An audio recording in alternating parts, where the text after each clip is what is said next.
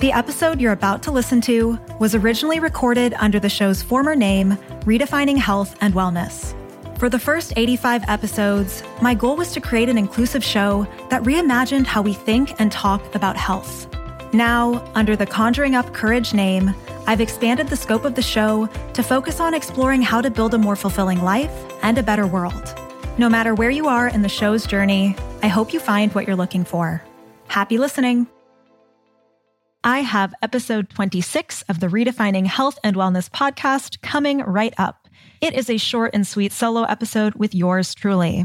Since it's the time of New Year's resolutions and goal setting, today I want to give y'all some of my favorite tips for setting effective goals, whether in the new year or any time at all.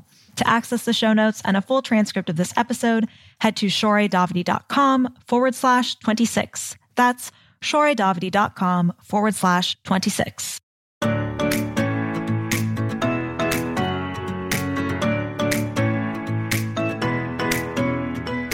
Welcome to the Redefining Health and Wellness podcast. I'm your host and resident rainbow glitter bomb, Shore Davidi. I started this project because I saw how black and white messaging about health harms everyone, and I wanted to paint a more honest and vibrant picture. This podcast is a space where we can reimagine health together by confronting limiting misconceptions, delving into aspects of well-being that are often ignored, and prioritizing conversations with marginalized individuals. I encourage you to take what you need and leave behind what you don't. Are you ready for this? Let's fucking go.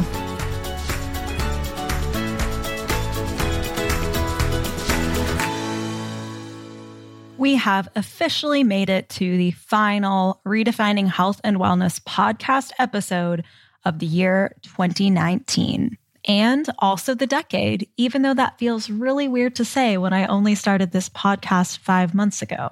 But technically it's true, so we're going with it. And if you are listening to this episode on the day it drops, it is also New Year's Eve, so the very last day of the year, which means that now is the time of year for reflecting and goal setting, and of course, New Year's resolutions. The reality is that most people are making some kinds of goals or adjustments or plans for the new year. And I see people make so many mistakes when they're doing this that I thought I would address that topic in this episode. For the most part, I am actually not going to dedicate much time in this episode to talking about diet culture in the new year. If you're listening to my podcast, you are probably well aware of the pressures of diet culture and dieting and weight loss that come around in the new year. It's like the summer body campaigns start 6 months early. And the expectation is that this is the year you'll finally lose the weight. And what I wish for you is that instead of this being the year that you finally lose the weight or being the year that you finally get in shape, that maybe this could be the year that you focus on treating your body with the respect and care that it deserves. That maybe this could be the year that you figure out how to redefine health and wellness for yourself and decide how that translates into the actions that you take. Since we're not going to be delving into the perils of diet culture in this episode, let me at least give you 2 resources that you can find in the show notes to help you if that is what you're looking for. Number 1, if you haven't listened to episode number 16 of this podcast titled The Damaging Effects of Diet Culture, you should definitely go and do that because I talk all about what the hell diet culture is, why it matters, and some steps you can take to remove yourself from it for good.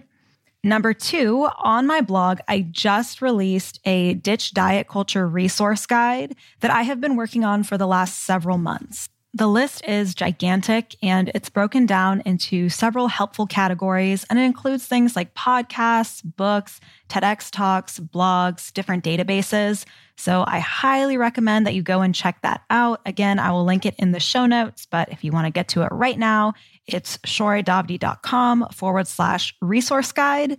That's shoredavidi.com/resource guide. And the guide is intended to be a living document, so you can email me if I am missing any of your favorites, and I will check them out and be sure to add them if I think they're a great fit for the guide. So whether you're planning to have a completely diet culture free 2020, or if you are actually planning to dive headfirst into a new diet and exercise plan when the calendar year turns over, the information in this podcast will still be helpful for you. And I just want to say that I hold so much compassion and empathy for anyone out there who is gearing up to start a diet or weight loss plan on January 1st or soon after. I get it. There is so much pressure to do so. There is something that feels very sparkly and new and wonderful about the new year. It kind of makes you feel like perhaps you could be a new person. Motivation is always running really high at the beginning of the new year. So I don't blame anybody who is about to embark on that journey. And I think the information that I'm going to give you in this podcast episode is still helpful, even if you've decided that you want to diet and focus on weight loss going into the new year. Now, I also think it's important that you go into something like dieting having all of the information so that you can make an informed choice. So even though I'm not going to harp on this in the actual content of this episode, in the show notes, I'm going to put a link to one of my blog posts that's titled 10 Reasons to Stop Dieting Forever. There's tons of great information in there about some of the negative effects of dieting. And I just want you to have that information at your fingertips in case you haven't heard it before. So if you are thinking of doing a new diet or a juice cleanse or whatever in the new year, and you have not heard this information before about why dieting may not be the best choice, then definitely head to the show notes and check out that blog. Okay, so we're heading into the new year. We have surges of motivation and excitement and changes in the air. And what the fuck are we going to do with all of that new year energy? I can tell you what we're not going to do, team. What we're not going to do is waste all that beautiful energy on goals that we didn't really think through, that we're probably not going to achieve, because that's for amateurs. And I know y'all, you are not amateurs, you are professionals. So let's do this. First of all, your goals and resolutions are nothing if you don't have a strong why behind them. And this has absolutely bitten me in the ass in the past, so it's really important. Because remember, motivation is super high. As I said before, you've got that new year energy, which is a playoff of new relationship energy, or NRE. But motivation and that energy ebbs and flows, and it can disappear altogether after not much time has passed. And I know that if you've done New Year's goal setting before, that you have experienced this. Something that sounded fucking awesome on January 1st may not seem so rosy when you reach the end of January or February or March. It's one of the many reasons that people give up on their New Year's resolutions quite quickly. So we need a legitimate why when we're setting goals. And it's probably not going to be the first why that pops into your brain. Let me give you an example from a past New Year's resolution of mine that I did not end up reaching, which is that I wanted to be able to do the splits. So when I'm setting this goal for myself, I'm going to ask myself, well, why do you want to be able to do the splits? And the first answer that pops into my head is, well, because I want to be more flexible. And so I need to pick this apart further. And so I may ask myself, okay, well, why do you want to be more flexible? The answer to that is because I want to have more range in my aerial performances and have more options that I can use. Okay, then the next question is, well, why do you want to have more range in your aerial performances? And the answer to that is probably because I think it will make my performances more impressive. Why do I want to make my performances more impressive? Well, because people will take me more seriously as an aerialist. Ding, ding, ding, ding, ding. There's the real answer. There is the real why, but it took a lot of digging and being honest with myself to get to that real why. And of course, I'm doing this why inquiry after the fact in hindsight. Had I done it at the time, perhaps I would not have made that goal and I wouldn't have wasted as much time as I did trying to achieve it, even though it wasn't a great goal for me. So the main takeaway here is when you're thinking about your why for the goals or resolutions that you're setting, don't bullshit yourself. Really take some time to dig deeper into the layers of those whys and figure out what your true motivation is and if that's worth pursuing. Because otherwise, you are going to find yourself a couple weeks or months down the line not giving a shit about this goal anymore and not really understanding why that's the case. Whereas if you have a strong why, you can return to it over and over again, especially when things get hard, and it can be your guiding force through those difficult times. And speaking of difficult times, there is a Mark Manson article came out back in 2013 that really put a lot of things into perspective for me when it comes to creating goals for my life. The article is titled "The Most Important Question of Your Life," and I will link it in the show notes. And what it talks about is how for every decision that we make, for everything that we want, we have to decide what consequences we are willing to live with in order to get that thing. And one of the examples he gives is how he's always wanted to be a rock star, but he's not willing to put in the sacrifices and the work required to become a rock star because the trade-offs aren't worth it to him. And it's just this very practical way to think about setting goals that I think a lot of us don't think about enough. We think about the end. We think about, it's going to feel so good when I get to this place. And we ignore how much pain and struggle we're going to have to experience to get to that point. And we don't really think and consider, is it worth it? Something else that gets to this point is the difference between process-based goals or action goals and outcome-based goals. The vast majority of people set outcome-based goals, and that is not the world's best idea. So some examples of outcome-based goals are things like, in 2020, I want to have a better marriage. Sounds great in theory. Who doesn't want to have a better marriage or partnership?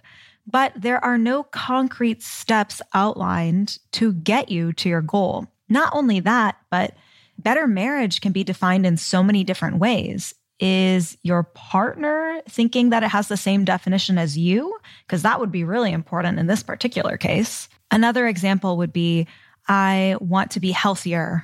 Well, unless you define that for yourself and figure out what steps that requires, it's not a very good goal. The other problem with outcome-based goals is that so often they're actually out of our control. So let's look back at the two examples that I just gave. You want a better marriage? Awesome. Does your partner want a better marriage? Are they going to contribute to that? Because if not, your marriage may not get better. If your goal is to get healthier, again, that sounds great in theory, but certainly there are many aspects of health that are out of your control. Like, what if you get cancer this year? Or you get the flu. So the best thing to do in this case is take that overarching goal and turn it into a process-based goal. So let's keep the same examples. If I want a better marriage, I might commit to going to couples counseling with my partner at least twice a month. And maybe I'm going to read a new book about communication and effective relationships every quarter of the next year. These goals are specific, they're measurable, they're achievable, and that's what we're really looking for in process-based goals. They also don't laser focus on the expected outcome of having a better marriage, because again, that is outside of your control.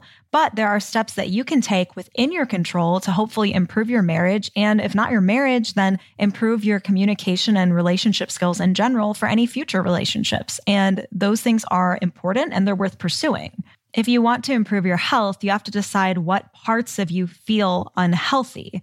And again, I'm not going to get into this here, but weight is not the answer, okay? I implore you not to focus on weight as part of health because they are not as interconnected as you might think, as we have talked about many times on the show before. So instead, let's say you realize that, wow, you don't really eat very many fruits and vegetables and you rarely exercise. So perhaps you set a goal to eat a certain amount of fruits and vegetables during the week or a range of fruits and vegetables. And you set a goal for yourself that you want to start exercising once a week or twice a week or something like that. Again, these are specific, they're very achievable, and you can track them quite easily. So if you already have some goals in mind for the year, after you have checked out your why on those goals, and if you have a strong why that makes sense, then go back to that goal and figure out if it's an outcome-based goal, which is not ideal, or a process-based goal, which is ideal.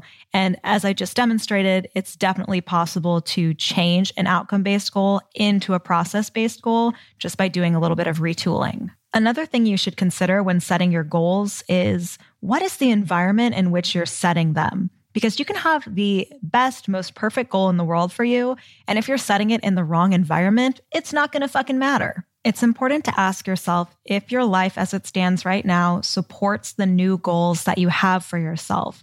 Because if it doesn't, it's not as simple as working towards that goal. You're going to have to completely adjust your life, potentially the people in it, potentially your schedule.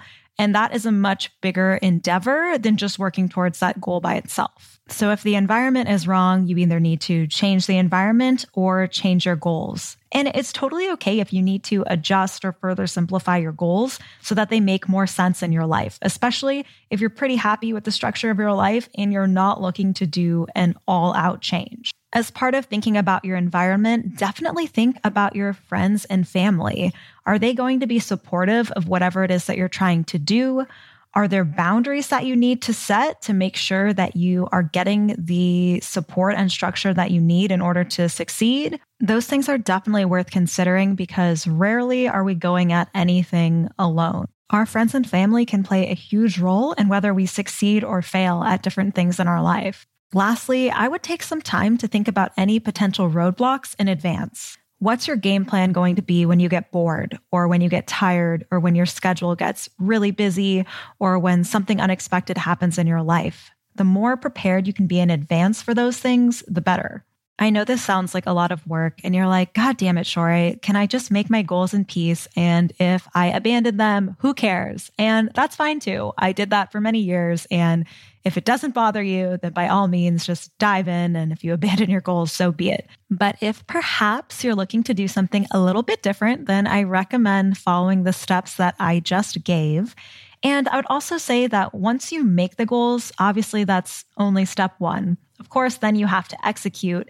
And I really think the most important thing when executing is to continue to come back to your goals and assess them and see if they still even make sense for you. So many times we hang on to goals that don't really fit our life anymore, that aren't working for us, and that's just a waste of our time. So you should definitely plan in advance how often you want to check in with yourself and see how things are going. This could be bi-weekly, it could be monthly, it could be bi-monthly, really whatever works for you.